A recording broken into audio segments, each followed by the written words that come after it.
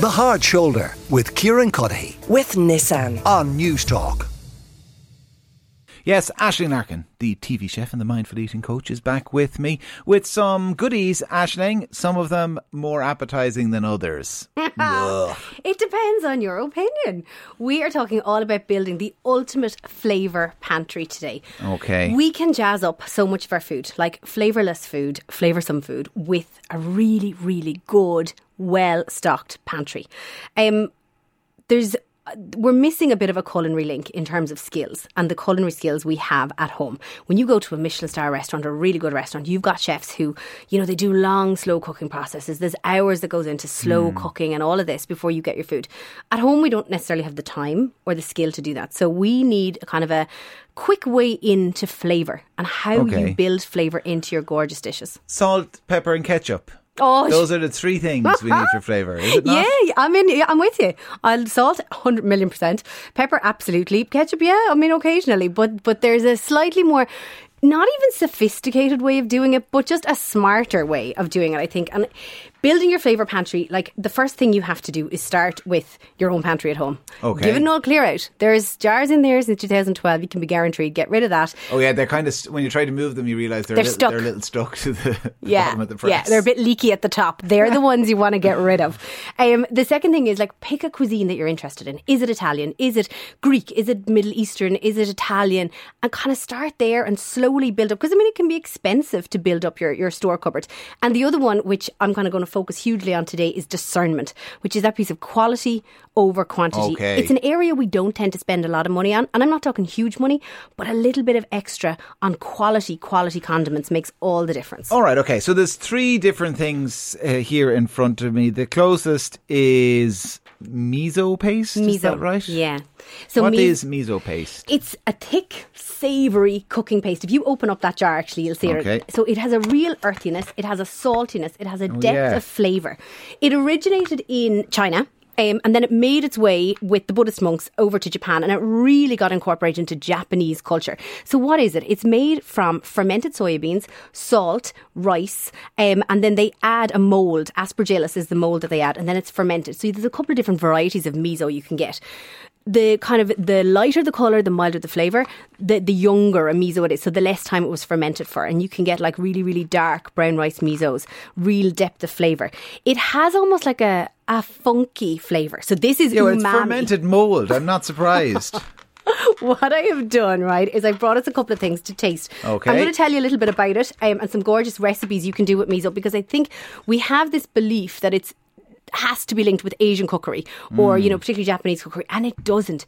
What I've done is I've made you up a little broth. Okay, I see this here. Yes. It kind of looks like a cup of tea. Exactly. But it's almost like, I think, a miso broth for 4 p.m. slump.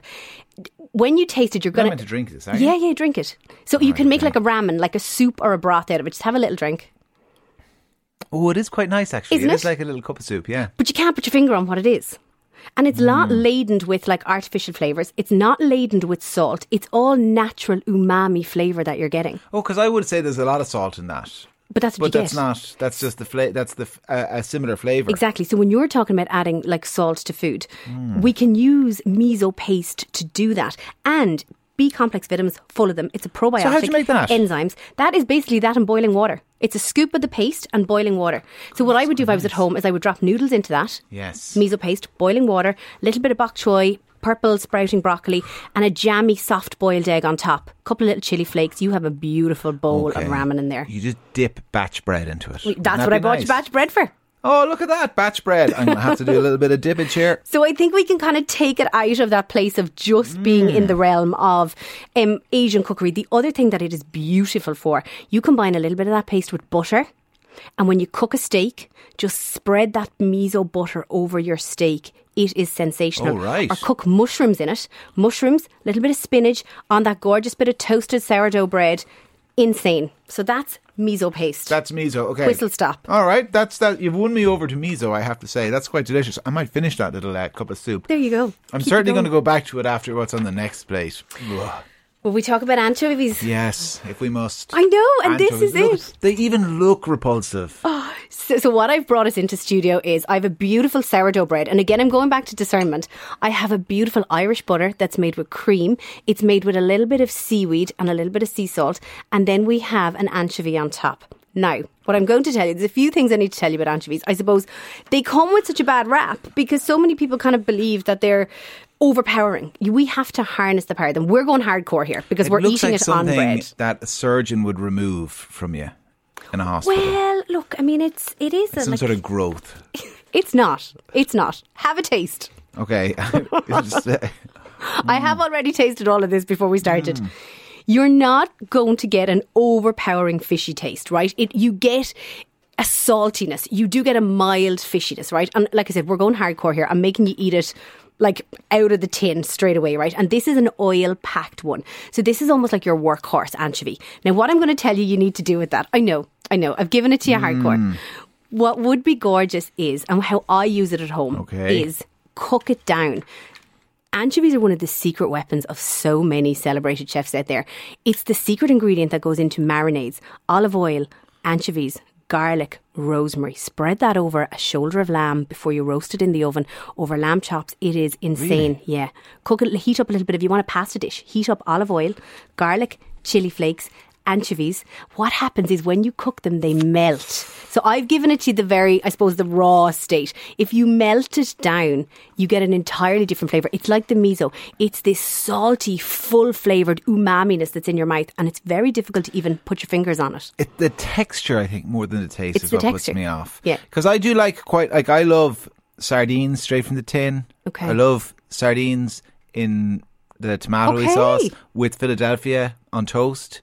Interesting. Absolutely delicious. Gonna try that. But it's just, like I say, it just looks like, no. I'm just going to have to get rid of I'll take your word for it. It's what you're going to need to do, I'll give you one more. Caesar salad dressing. 5 tablespoons of mayonnaise, 2 anchovies, 1 clove of garlic, 1 tablespoon of white wine vinegar, 60 grams of Parmesan cheese, black pepper. That's easy. The ultimate Caesar salad dressing. Right. You will never buy anything from a bottle again if you use that. Now we're back more into comfort territory here for me. A bit more bread, some carrots, some hummus, and this. I actually thought it was peanut butter first of all. I thought, this is really up my street. It's not peanut butter. There's a lot of Arabic writing on it. What is it? It is. It has its Arabic roots. You're so right. It's tahini. Okay. So tahini, it means to grind. It is ground down sesame seeds. So you've made such a brilliant comparison there. The closest way I could even describe it, if you've never seen it before, is it's kind of like peanut butter, but it's a milder. So they call grinder in the Arabian Peninsula tahini. Maybe not. It's a bad joke. Anyway, go on. It's mild. It's kind of, it has a bitterness to it. We traditionally use it, and if you have a spoon, and I gave you a spoon there, just have a little taste of it on its own. A taste of what's in the jar. Tahini in the jar on its own.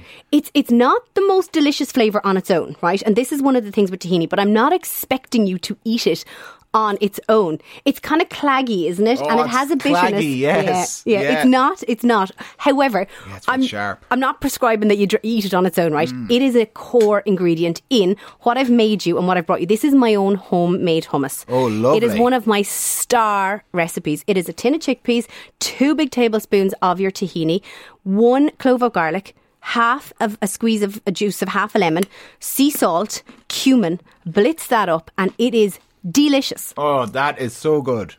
So it's about, like I said, building that store cupboard ingredient and having it. Like Ottolenghi made tahini really quite trendy. But what we forget about tahini is the fact that it's actually a powerhouse of nutrients. It's got about 90 calories per tablespoon, which is quite high, 8 grams of fat, but it's all the good fat. It's the mono, it's the polyunsaturated fat, really, really good. It's got a good bit of fibre in it. It's got vitamin B for your release of energy and vitamin E. So what I would say is if you're dolloping a spoon of peanut butter on your porridge in the mornings, have that and a little bit of honey over it. You're getting so much more nutrients. Okay, because about 4 hours ago now, this is my mid-afternoon snack here in News Talk, is yogurt with peanut butter and some dried fruit. Okay. Mixed together. This, you think, would be a good... So substitute for the peanut butter. But as you said, we're kind of used to a saltiness with peanut butter, and we're kind of used to almost like balancing it with a little bit of sweetness, maybe what you're doing with the dried fruit. What I would recommend is do your Greek yogurt, so you're getting your protein in. You do a big dollop of your tahini, and then you can make a chia jam. Buy a bag of frozen berries, put them in a saucepan, about 50 grams of maple syrup, put in 20 grams of chia seeds. You make this amazing chia jam. It's incredibly sweet. It has none of the sugar of jam, so you don't want any extra sugars, but it has the sweetness, it has the same texture as jam, and have that as your snack. Okay, because I was wondering, this big jar of tahini, I'd struggle, you'd be making an awful lot of hummus to get through it all. You'd be surprised. I go through a lot of hummus in my house. All right. Okay. What you can do as well, which is another lovely top tip, is as a mayonnaise replacement, instead of putting mayonnaise on your wrap or as a spread, it's all about kind of those nutrient-dense calories, getting the most nutrients you can from the foods you're choosing. Use yogurt. You put this in a sandwich? So mix it with Greek yogurt. So Greek yogurt, tahini, a little bit of turmeric, a little bit of sea salt, a little bit of olive oil, just a tiny little drizzle, and spread that on your wrap. Like if you're having a wrap full of salad or your sandwich, whatever. Really tasty. Really, really tasty and nutrient dense. All right. I've been won over by tahini and miso, and you can bring the anchovies back to Waterford. That's all I'll say. Aisling, pleasure as always. Aisling Larkin, the TV chef and the mindful eating coach. The Hard Shoulder with Kieran Cuddihy. With Nissan. Weekdays from 4 on News Talk.